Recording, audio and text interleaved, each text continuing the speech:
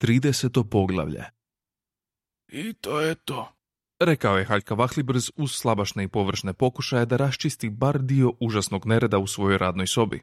Pokupio je komad papira s vrha neke gomile, ali nije se mogao dosjetiti nikakvoga drugog mjesta kamo bi ga stavio, pa ga je vratio na vrh izvorne hrpe koja se s mjesta prevrnula. Duboka misao dizajnirao je zemlju, mi smo je sagradili, a vi ste na njoj živjeli.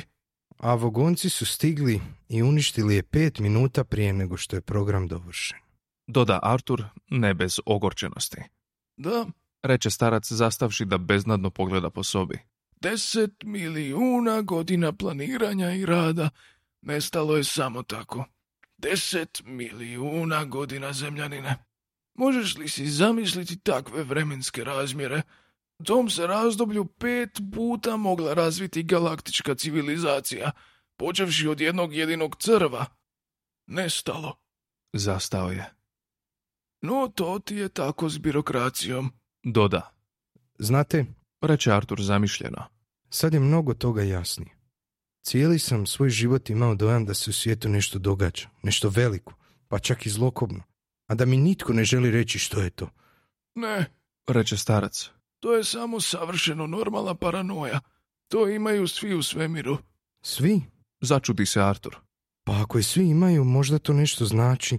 Možda negdje izvan univerzuma koji poznajemo. Možda. Koga briga? Rekao je Haljka Vahlibrz prije nego što se Artur stigao previše uzbuditi.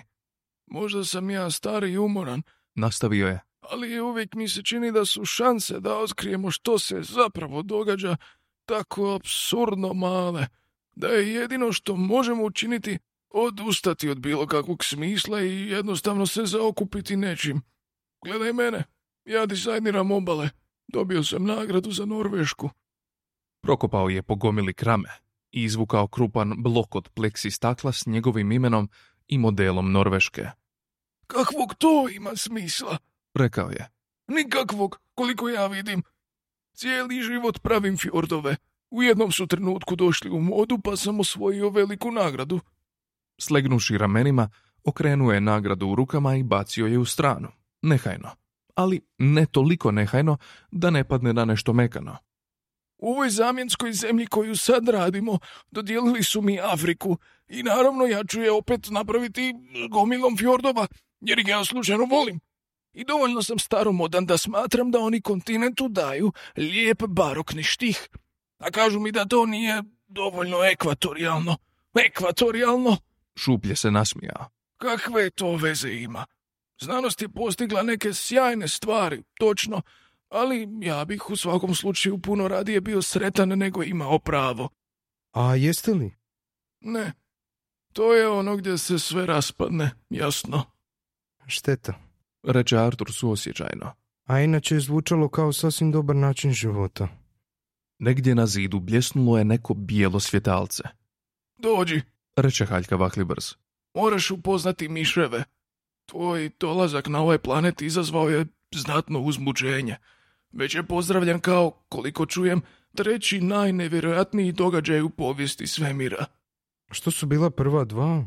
Ma vjerojatno neke slučajne podudarnosti. Reče Haljka Vahlibrz nehajno. Otvorio je vrata i zastao čekajući da Artur krene za njim.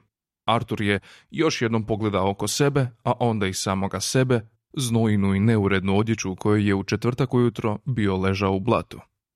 Čini mi se da imam silnih problema sa svojim načinom života. Promrmljao si je u bradu. Molim? Upita starac blago. Ma ništa. Reče Artur.